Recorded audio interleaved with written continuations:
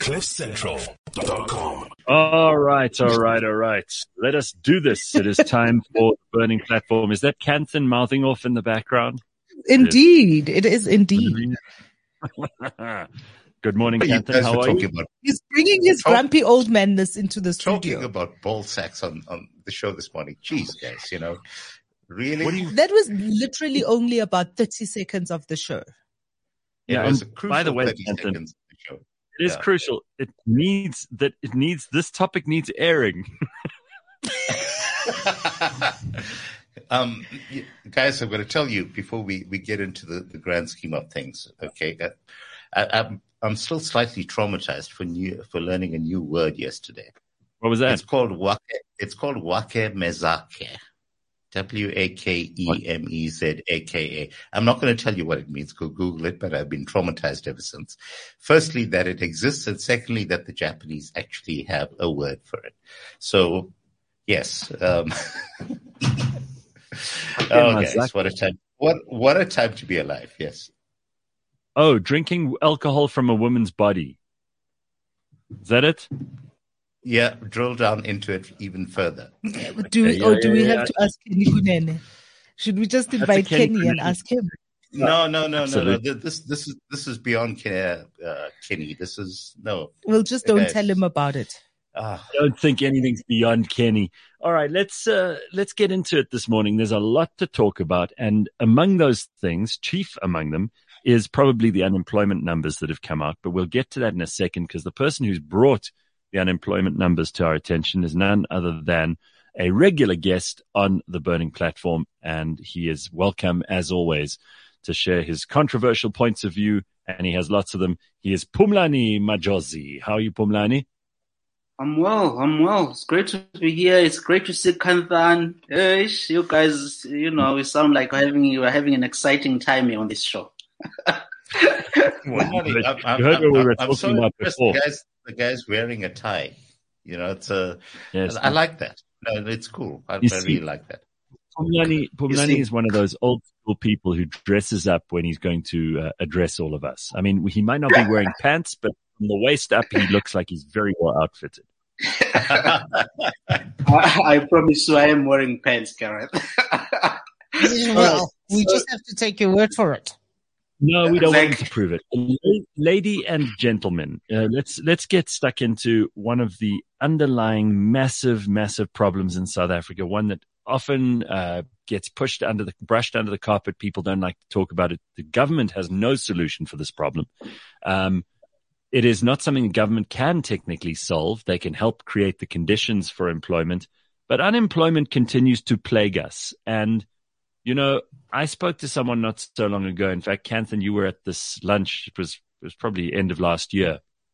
And this guy said to us, because he has access to lots of research and statistics, he says he doesn't think the unemployment number is nearly where it is because of the informal economy.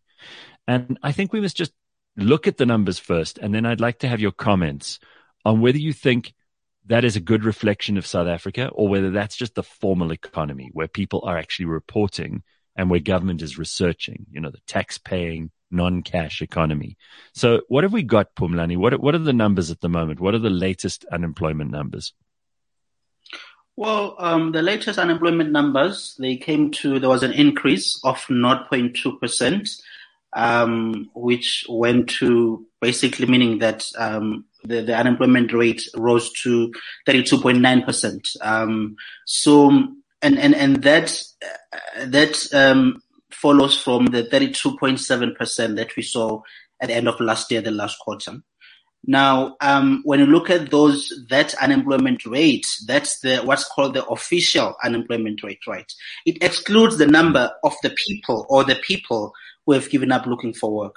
As soon as you account for the number of the people who have given up looking for work, the numbers of when it comes to unemployment in South Africa, they rise to plus 41%, right? I think about 42%. Right. So that tells you that, and when you do the comparison, and you look at those numbers, you compare amongst South Africa's peers in the emerging markets, we're just right at the top. So it highlights a very big problem that we have, that from an unemployment rate perspective, we are doing very badly as a country. And we have been doing badly for years. It's not something new. South Africa's unemployment rate, when you compare it over the past year, it's been rising and rising again. Now, something very interesting, Gareth, the president was speaking recently, I think somewhere in KwaZulu-Natal, where we were saying that, well, since 1994, we have created, I think he said about plus 8 million jobs or something that we have created. What he didn't account for or didn't say is that actually, when it comes to unemployment rates, our rates have increased in contrast to 1994. He never spoke about that, but he spoke about the fact that in absolute numbers terms, they have created plus 8 million jobs. So, I mean, it is a very big problem that South Africa faces, and it's something that really is constraining the economy. Now, the question is what are the issues that lead to these very high unemployment rates is something that I hope we will delve into this hour. Phumlani, I'll just give you the very short explanation. Okay, we've created 8 million jobs, and we've created 20 million more people. That's a short answer. Yeah, and correct. And we know the secret of economic growth. Okay, if your economy grows at a faster rate than your population, you're going to be prosperous. If your economy grows at a slower rate than your population, then we're going to be in the shit street that we're in right now. So we have so we have an economic growth that underperforms population growth. And I think Kanthan is right. But it also highlights, because, I mean, the increase in population shouldn't automatically mean that you have a higher unemployment rate. It also highlights the failure on policy as well. I don't think we can excuse them and say that because of the increase in population, therefore, and then it makes sense to have higher unemployment rates. Yeah. So, Phumlani and Kanthan and Phumi, here's the thing. If Kanthan is right, and I have no reason to not believe him, I mean, there's a simple definition. You can Google it if you don't believe Kanthan. But are we then required to decrease the population or increase the economic activity? Because we've got to increase economic. Look, we've got to increase economic activity. India's population has been growing as a very good example, but India's population growth is 2%. India's economic growth is 8%. That's a pathway to prosperity. Yes. Yeah. Right. What can the government do? Because we're all obsessed in this country with the government, and rightly so, because they are a responsible party when it comes to things like, electricity provision, for example, which is definitely the single biggest factor that is inhibiting economic growth at the moment. But what can they do? And then we'll look at what everyone else can do. What should government be doing to incentivize and push along this economy? They need to get out of the way. Less regulation. We have masses of unemployed people, and we have minimum wage, which prices them out of the market. Guys, I've said for the longest time, I would rather have a scenario where in a family of 5, you have 5 people who are earning 2,000 Rand a month than one person earning 10,000 Rand a month. Because what that is doing is that it's actually spreading the base of people who are actually employed. Because remember, most people actually live in family units. We're not looking at single families where there's one breadwinner that's going out and putting food on the table. When you have a scenario where you're actually removing the price caps on labor, then you're going to have a situation where people are able to employ other people and actually get things done. Right now, the scenario that we've got, okay, let's say there's a job that's going for a minimum wage of, what is it currently, Phumi? It's about 3,500 or something like that per month. When you have that scenario, you have a job that's going for 3,500 Rand a month. You've got a woman who wants to take this job for 3,500 Rand a month, but she's a single mother, so she needs to pay someone to look after her child at home. Can she afford to pay the person looking after her child at home, 3,500 a month? Absolutely not. No. Would that person looking after the child at home, be willing to be there for 500 Rand a month. That 500 Rand a month that person's not currently getting? Absolutely. But it's against the law.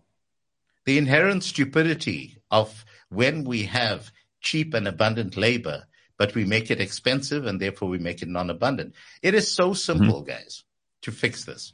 And you will have these academics that now pitch up from Stellenbosch that tell you, no, actually a minimum wage is not a problem. It does not actually hinder economic growth. Well, actually, in the first world scenario, yes. In our scenario, no. All right, but hang on, because to be the devil's advocate this morning and just push you and Phumlani in this case a little bit further, I see a couple of comments here, and most of them are not particularly pleasant, but JP says, be like China and put a quota on the number of children you can have. Now, that's ridiculous because that's backfired horribly on China. Plus, you can't have the government. Can you imagine having to apply to this government in order to have kids? I mean, come on. I wouldn't take an instruction from Cyril Ramaphosa on whether or not I can have a child or not. Would you really want that, JP? Would you want it? Or is it one of those things that you're just saying would be okay for other people to have? Let's stop other people from having kids, but Cyril can't tell me what to do. Which is it, JP? I really need to know.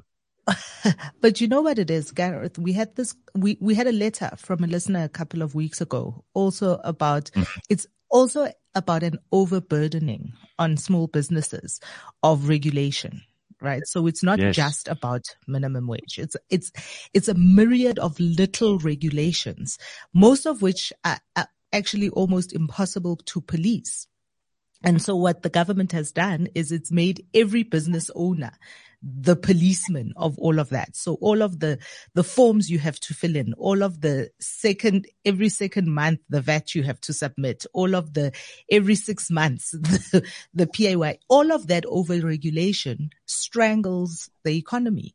Never mind the overburdening in terms of taxation for small businesses. So we are unable to unlock the potential in that space. So a lot more people are kind of... Do you agree with Kanthan on minimum wage? Say that again, please. I do think, though, that we need guardrails. So we do need guardrails in terms of exploitation of people too, because we have had this in the society that we live in. And it still happens, even as there is a minimum wage in place. It still happens that there are people, farm workers, there are people, we see it all the time, right? On social media with people who bring in, helpers into their homes and underpay them horribly and have all of these crazy expectations of them. I think South Africans need to realize that sometimes you may think that you want to have a maid in your house, but you actually can't afford it. But all of that stuff, and it's too simple to just say, oh, take away minimum wage, because the government still has a duty to protect people. Well, no, wait. Where does it say the government has a duty to protect people? Is that in our constitution? Is that a law? And they're not currently enforcing that law at any level. I don't get any protection from this government. Do any of you guys get protection from this government? No. Come on, Phumi. Those are platitudes. Anyway. So we've got protection. No, guys, look, I want to say something about this, okay? We've got our labor laws. That is important. They are good labor laws, okay? The CCMA process is a good process. Let's not confuse labor laws which protect the rights of workers with a minimum wage, which is defining to potential employers what their business should be able to afford. That's the difference. I'm a fan of the CCMA. I'm a fan of our labor laws. I spent the 80s as a trade unionist, guys. Come on, work with me on this. Okay. Yeah. So for me, one of the very big issues that have been raised about South Africa's labor markets is the labor costs. When you look at the labor costs in contrast to or in comparison to other markets around the world, the developing markets, South Africa is not really, the labor costs are quite high. So that's an issue that needs to be addressed. Why are we not having a competitive labor market? And then also the energy supply issue. Really, it has destroyed jobs and businesses. And the Nedbank report that was released not long time ago highlights the damage that has been done by the energy crisis that we face in the country. So there's no way we can think that we are going to have good employment numbers in an environment that is not conducive to basic things like energy supply? How do you run a business, Gareth, when electricity is off from 2 p.m. up until 5 p.m.? I mean, how do you do that? You can never run a business in such an environment. And we cannot expect to have good, job numbers in such a situation. So I think for me, it's a structural issue. Kanthan is right. I side more with Kanthan when it comes to the minimum wages. I think in a country with very much shocking unemployment rates, to have a minimum wage laws, I think it's really it's a counterproductive step. One of the things that we don't consider when we talk about, and it's easy. What are with Kanthan? Platitudes. The thing is, one of the things that we don't consider when we talk about the unemployment rates that we also have in this country, and something that is completely and grossly underreported, is also the level of education that we have. So where you have in like our country, where only 34% of kids who start school finish school. Even if you opened a factory in Pietermaritzburg today that could hire 5,000 people or even 15,000 people, most of those young people that are sitting there unemployed, you are unable to employ them because they are undereducated even for a factory job. These, and this is the thing for me, is that it is not one particular string that you have to pull and then it unravels the whole thing. Is there are so many complexities that we have to consider in South Africa. I totally agree with you, Phumi.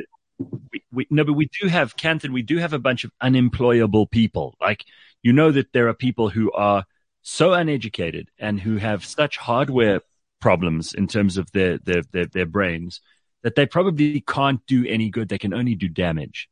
I mean, most of them work in politics, but we'll just leave that aside for a second. The real problem here is that we don't have a handle on the informal economy. And I think it's something worth talking about. I opened up this conversation by saying, what do you think the real number is? Do you really think it's as high as 30, 40%? Yes. Or do you? I think it's probably higher. But do you think people are just sitting around, that they've given up on work, which Phumlani mentioned earlier, that they aren't even trying? Nobody's sitting around. I don't see people sitting around.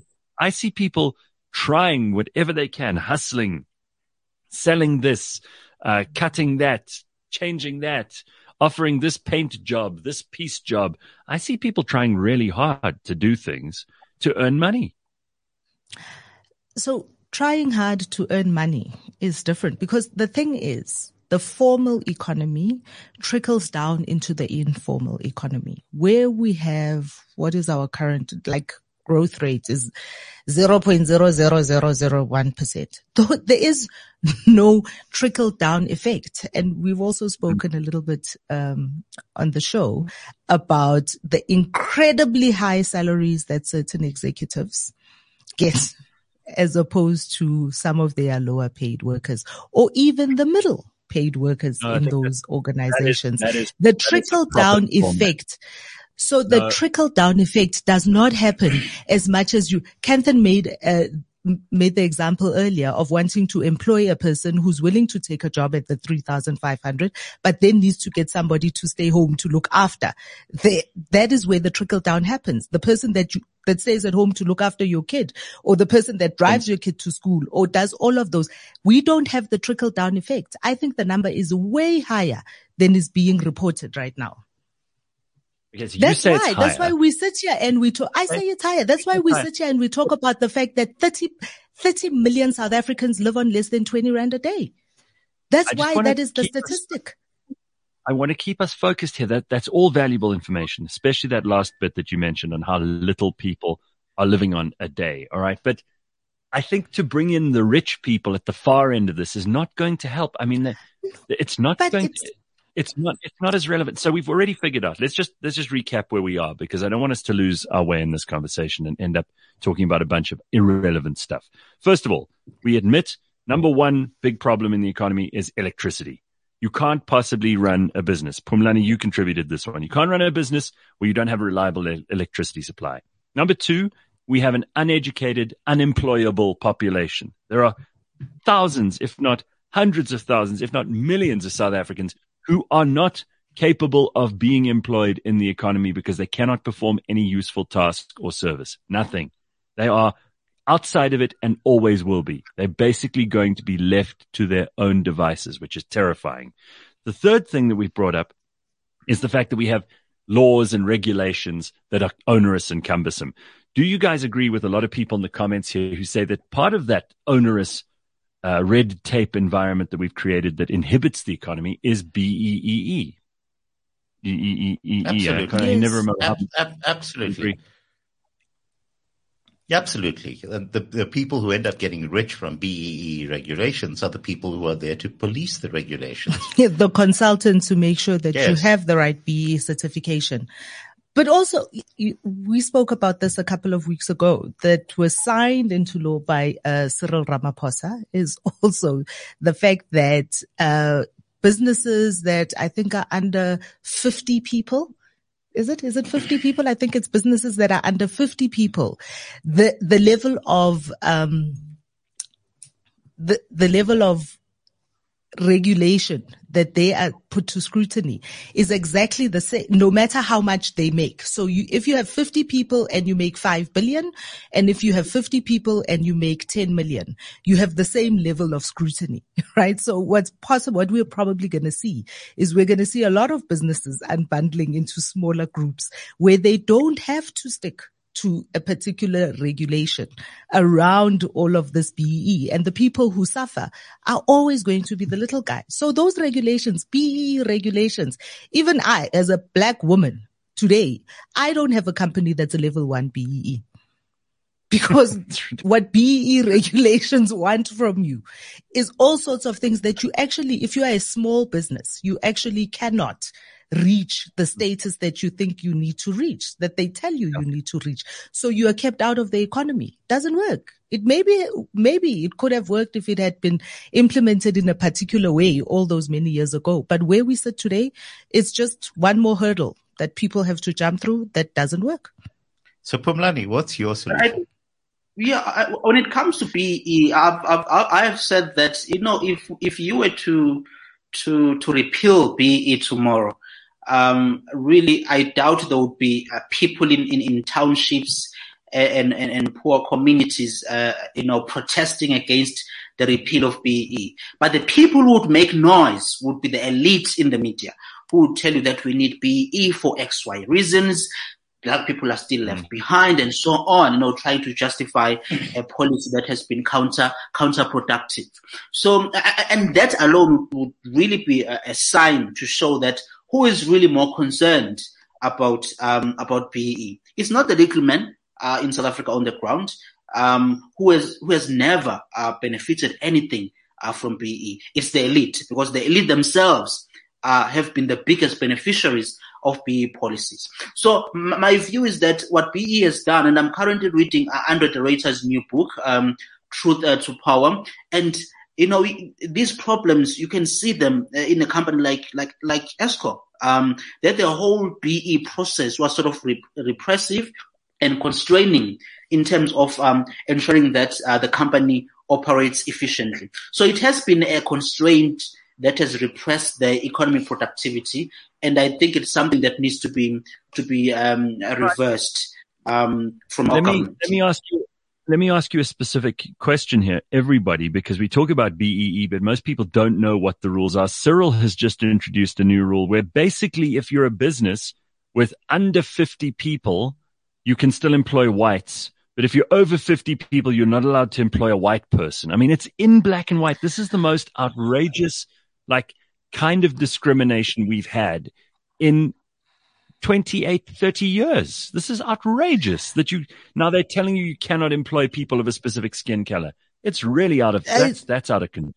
I see Carl Dos Santos in the comments is saying, don't confuse, I think is the word that he wants to say, BEE with employment equity.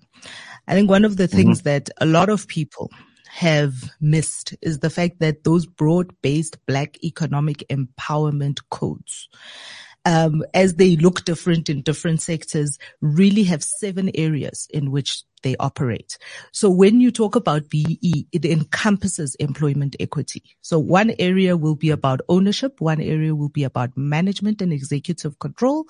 One area will be about employment equity. There is an area about, sustainable economic development. It also includes the area of where you spend your CSI. It also would include what they call, so how you spend your money. So procurement, basically, how and where you spend your money. So it makes everybody the police of everybody. So if in your company you have 5 suppliers, you need to police those 5 suppliers for their BEE, and those suppliers we were talking about trickling down and so on and so on and so forth, as a former president used to say. So all of those things, so the employment equity aspect, which is the law that I was also talking about earlier, which is what, if you have 50 people or less, whether you make $1 billion or whether you make $1 million or 500,000, those laws are all the same for everybody. And so the employment equity component of it has been reshifted in this way. I'm sorry, I just want to get into specifics here. This is an absolute outrage. Here's the Employment Equity Act, list of economic sectors and all the rest of it. Much worse than I expected. Here are the affected industries. This is according to a tweet. Any companies with 50 plus employees in these industries can basically have 3.5% white female and 4.5% white male employees. I mean, this is unbelievably stupid. Are we all agreed on that front? We all do agree. I do agree. Well, Gareth, I don't want to be my point here, and I want your audience to get me here. I'm very much opposed to racial affirmative action, right? I'm not against the government helping the people who are disadvantaged in the country. But what they should focus on is to help people not because of the color of their skin, right? If you have some program where you want to upgrade the poor or to uplift them, don't focus on their race. Create programs that are for everybody, so that you avoid having people who are already well off benefiting from certain systems of government simply because of the color of their skin, right?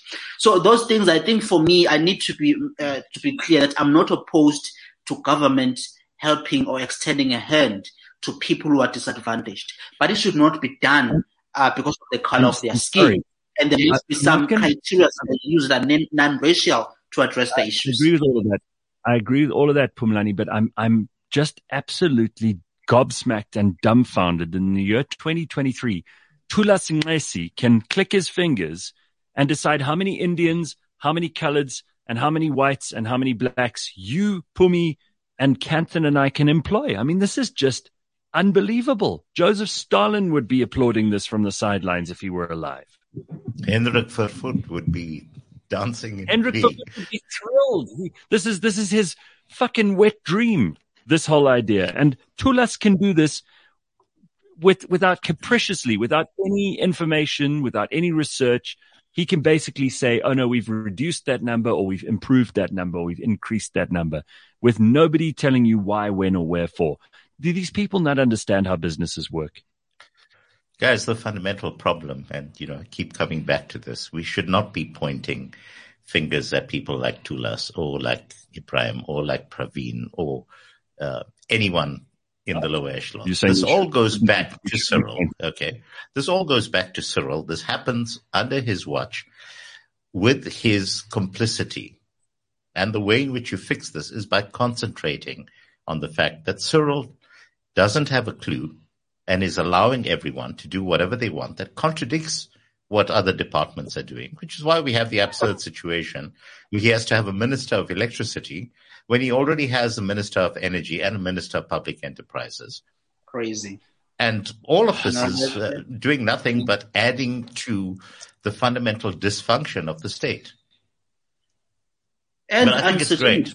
Yeah, it's not clear. It's not clear, Kanthan, as to who was. I heard that this Minister of Electricity basically it's not clear what his powers are.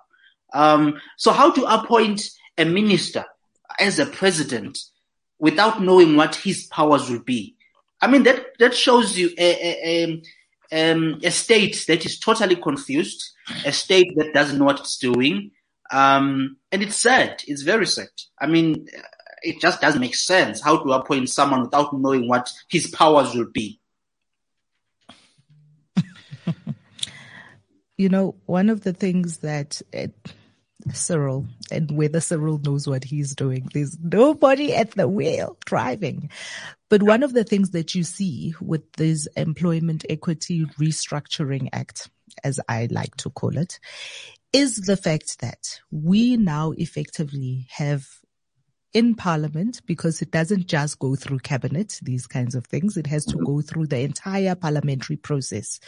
We have a bunch of people there who don't have any new ideas, who don't have it. So they're tinkering. They're just going back and tinkering. We had this type of a thing. Now we're shifting it a little bit. Now we're adding this. Now we're taking this away from it.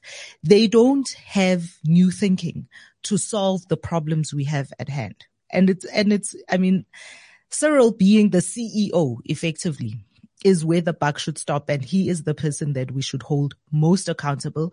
But it just says to us that it's everybody in all of those seats don't have the ideas. They're not fighting it back. Bring Kanthan in as a minister.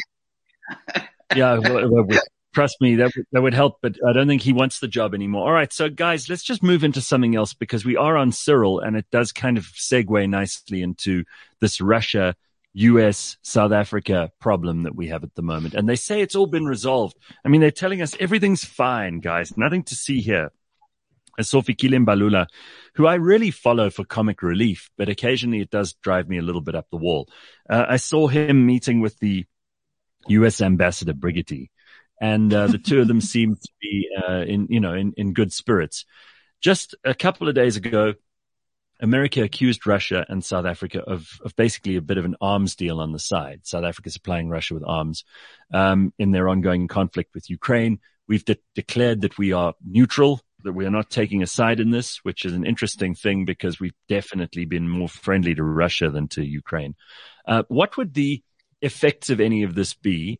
And are any of you concerned about this? We'll start with you, Phumlani, because I have a feeling I know what Kanthan's going to say, although he can surprise us at the best of times. And I think I know what Phumi feels about this. What do you think? Well, we have said we are neutral in weights. This is my observation. We have said we are neutral in weights, but in actions, I don't think we have shown some that neutrality.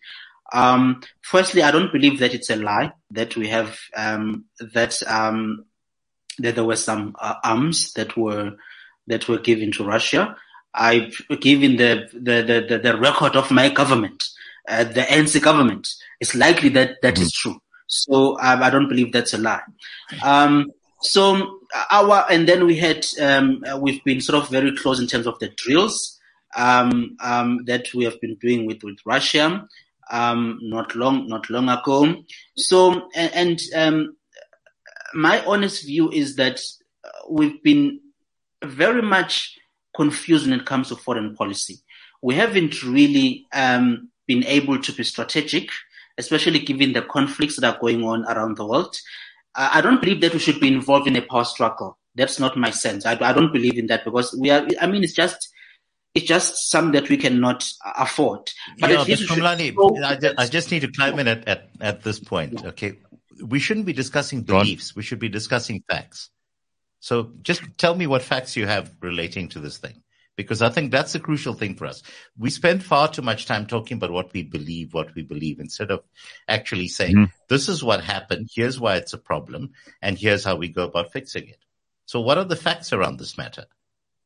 Okay, whatever so for me, So for me, my honest view is that it's not only just the Ramaphosa administration, right? Even under Jacob Zuma, South Africa has sided more with Russia and China. When you look at even the voting, record at the UN. We have been siding more with those countries, and we have also even we haven't even condemned even the actions of brutal governments like governments of Myanmar, right, or people that abuse the people. We have never been, taken a side where we condemn those situations. The idea that we can continue to show this we can continue to show this cordial sort of relationship with Russia, to me, it doesn't make sense, right? We should be in a position where we say we are opposed to the invasion of Ukraine, and that we condemn the actions, but of course we'll continue to engage and to find a solution to the situation of Ukraine-Russia war. So I don't think our government has done, and it's not just the Ramaphosa government, it's the ANC policy of failing to condemn the actions of very much human rights abuses, and not being able to come out forcefully to say we oppose certain situations. So when it comes to asking me about the facts about the issue of these arms that it's believed were sold to Russians, I'm saying that given the record of our government, though of course the matter is still being investigated, but given how corrupt our system is, I wouldn't be surprised that there were people who were facilitating that process. I wouldn't be surprised. All right. So now let me just give a factual basis that takes us back through a few generations of ANC policy. Let's start off with the Mandela administration, where we had the butcher of Nigeria, Sani Abacha, who executed Ken Saro-Wiwa, a journalist who was reporting on the exploitative practices of the oil companies that were devastating people in the regions where the oil was being extracted. Ken Saro-Wiwa was executed. Nelson Mandela stood up on every public platform, condemned the role of Sani Abacha, called for then at the time it was the Organization of African Unity to pull together and to actually isolate Nigeria. And what happened? The rest of the Organization of African Unity ended up pulling together and essentially putting Mandela on the sidelines. They were not prepared to go through with the process of actually taking a stance on this. And the reason why that becomes entirely ineffective is because everyone has those small and yana skeletons, Phumi, that every country has those. And if you start this process of condemning, it doesn't work. Then we had the Thabo Mbeki administration. And Mbeki embarked on what the media started talking about as quiet diplomacy. The media are idiots. Okay? There's only two types of diplomacy. Okay? There's diplomacy and there's gunboat diplomacy. Because diplomacy, by definition, is quiet and it takes place behind the scenes. And there's a lot of stuff that actually took place under Thabo Mbeki's watch that actually quietly contributed to stuff that went on around the world. And, we can talk, for example, about the entire role that South Africans played, including Rolf Meyer and Cyril Ramaphosa, by the way, in brokering of peace in the Irish conflict. Okay, so that's the second phase. Then we get to the Jacob Zuma era, where Jacob Zuma, his Minister of Foreign Affairs, Maite Nkwana Mashabane, was representing South Africa on the international front, agreed to the establishing of a no-fly zone over Libya because they had not bothered reading the fine print, but effectively sided with the United States in that. And what was the end result of that?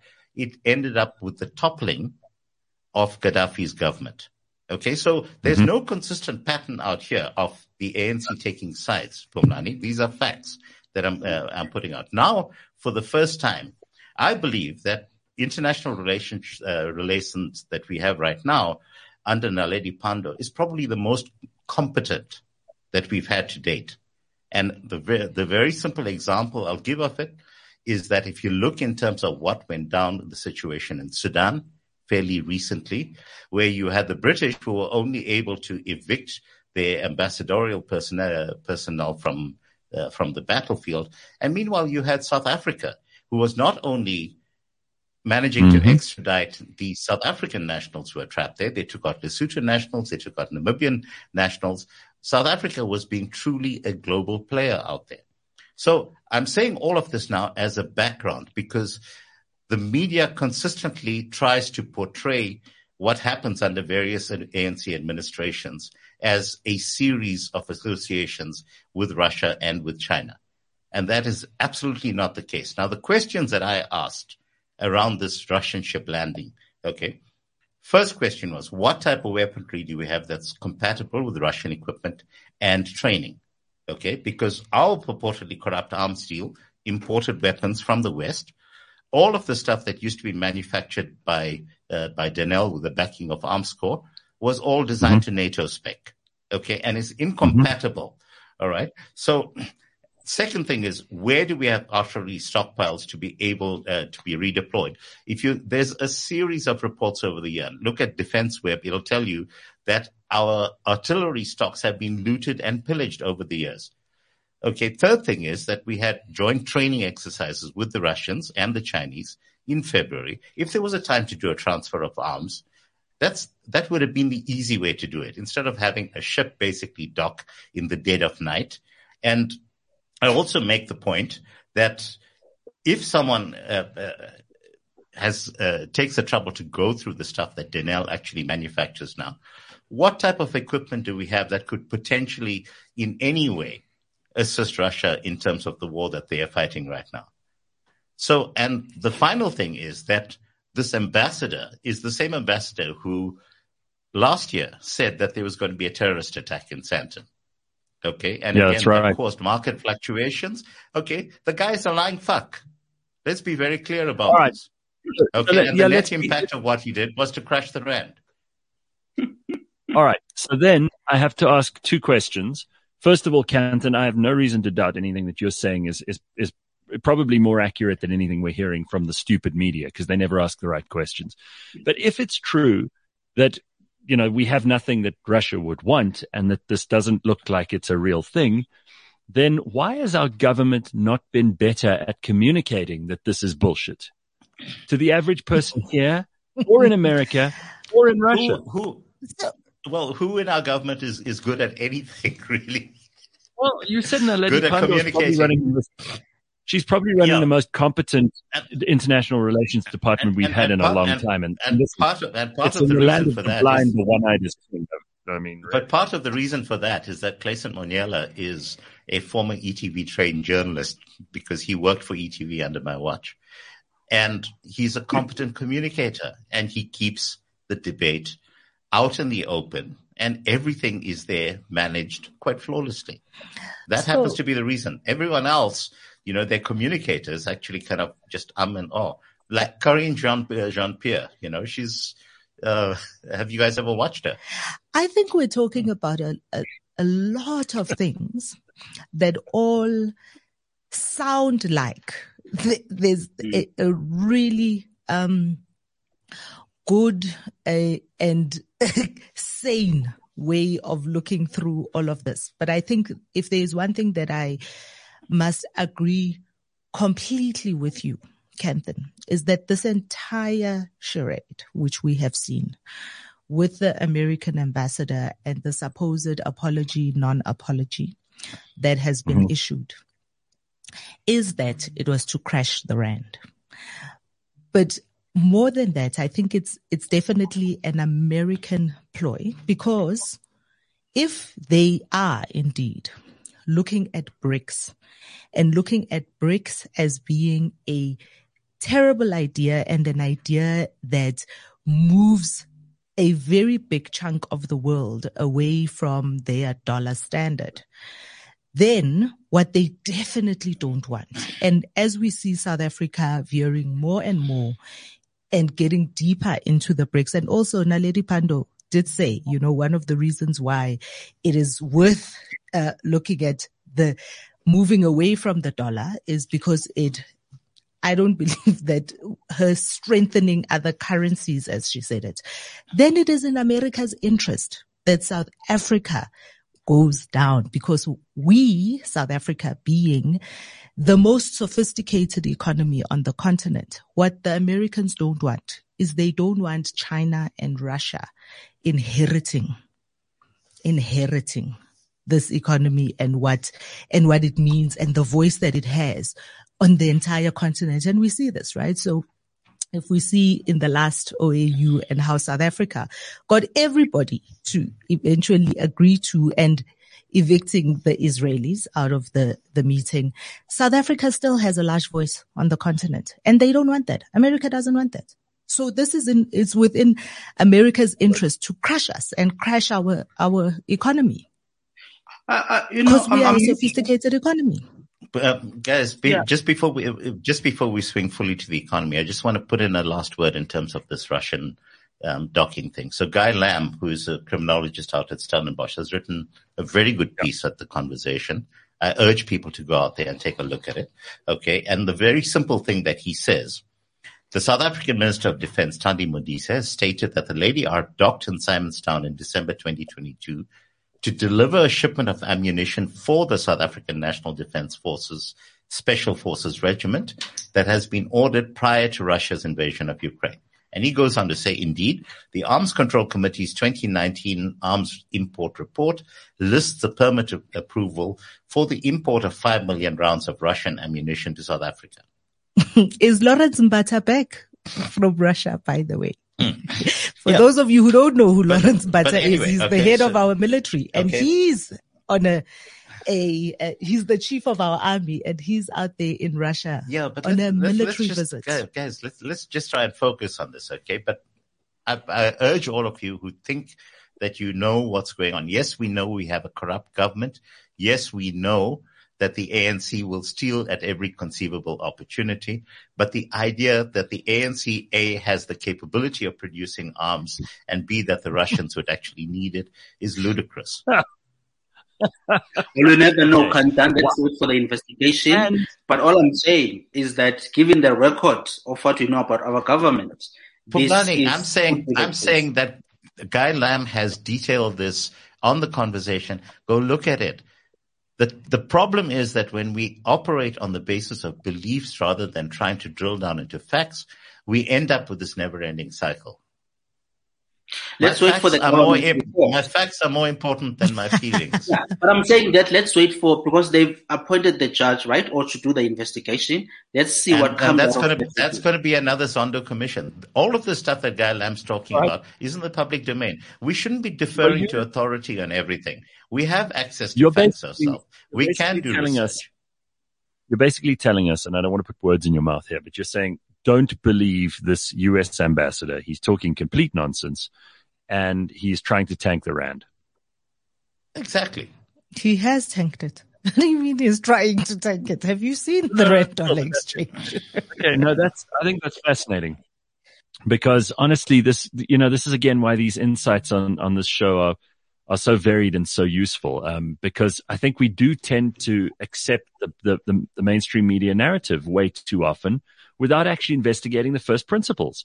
And Phumlani, I don't know if this is as shocking to you as it is to me, but what Kanthan's saying is pretty bloody earth-shattering. Yeah, of course. I mean, it could be something that is very damaging to the country. But I think for South Africa going forward, I think messaging has to be correct. It has to be right, especially on a global stage, on how we position ourselves.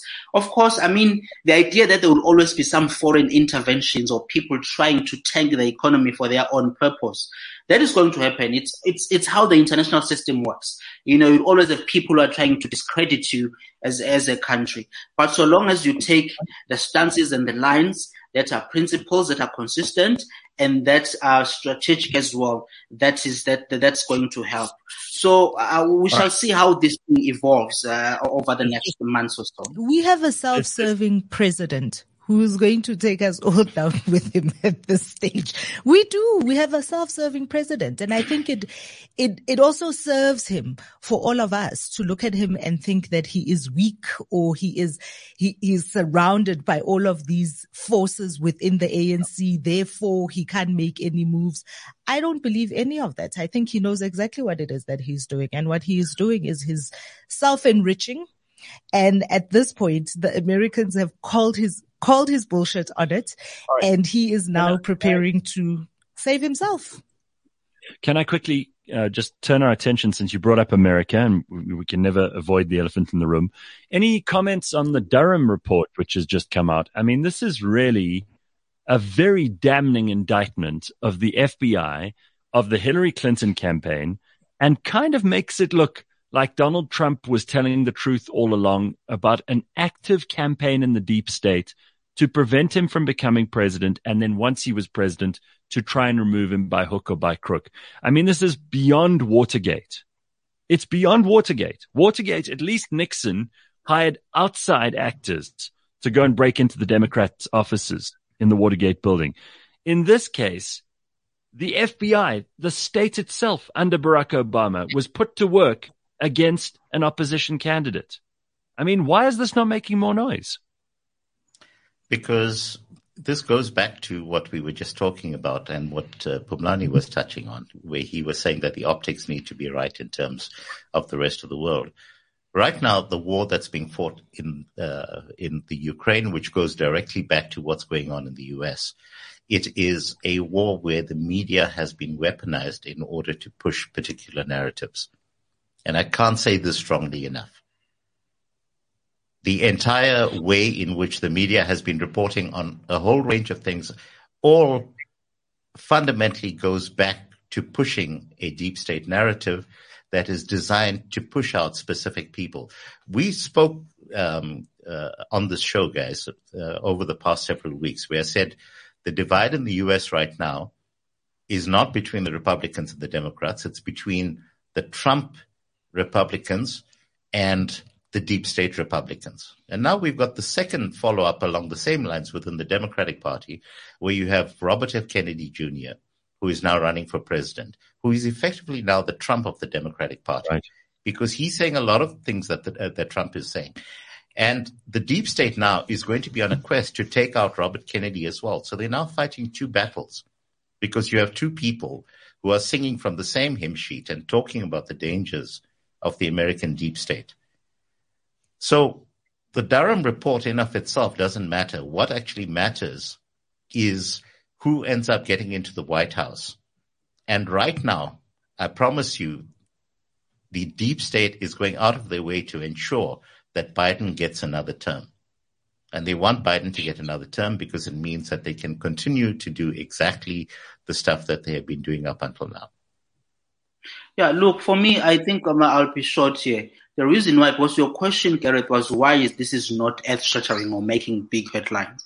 Well, it's because it was the governmental system doing it on the Republicans and to Trump at worse.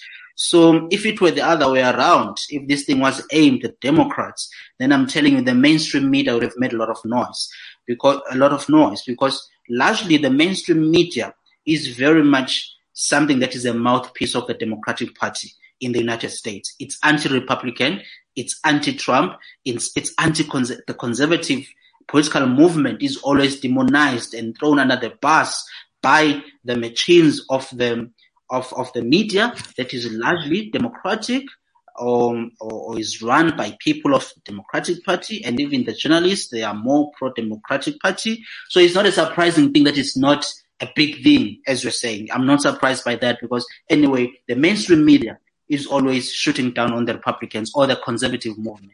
Now that's my observation. Okay. Phumi, you got the closing remarks on this While one. we yap ourselves about mainstream media being an agent of... Look, I think... The Burning Platform is not the mainstream media. While we yap ourselves. But I think we've spoken about this before, and I think maybe this is a good place to end this show. It's important to look at more than just what is in front of our eyes. It's important to be in order to be able to decipher what it is that's going on. You're not just going to get it from, the regular sources. It's not going to be from Clayson's Twitter feed. It's not going to be from the Twitter feed of the SG, Figile Mbalola.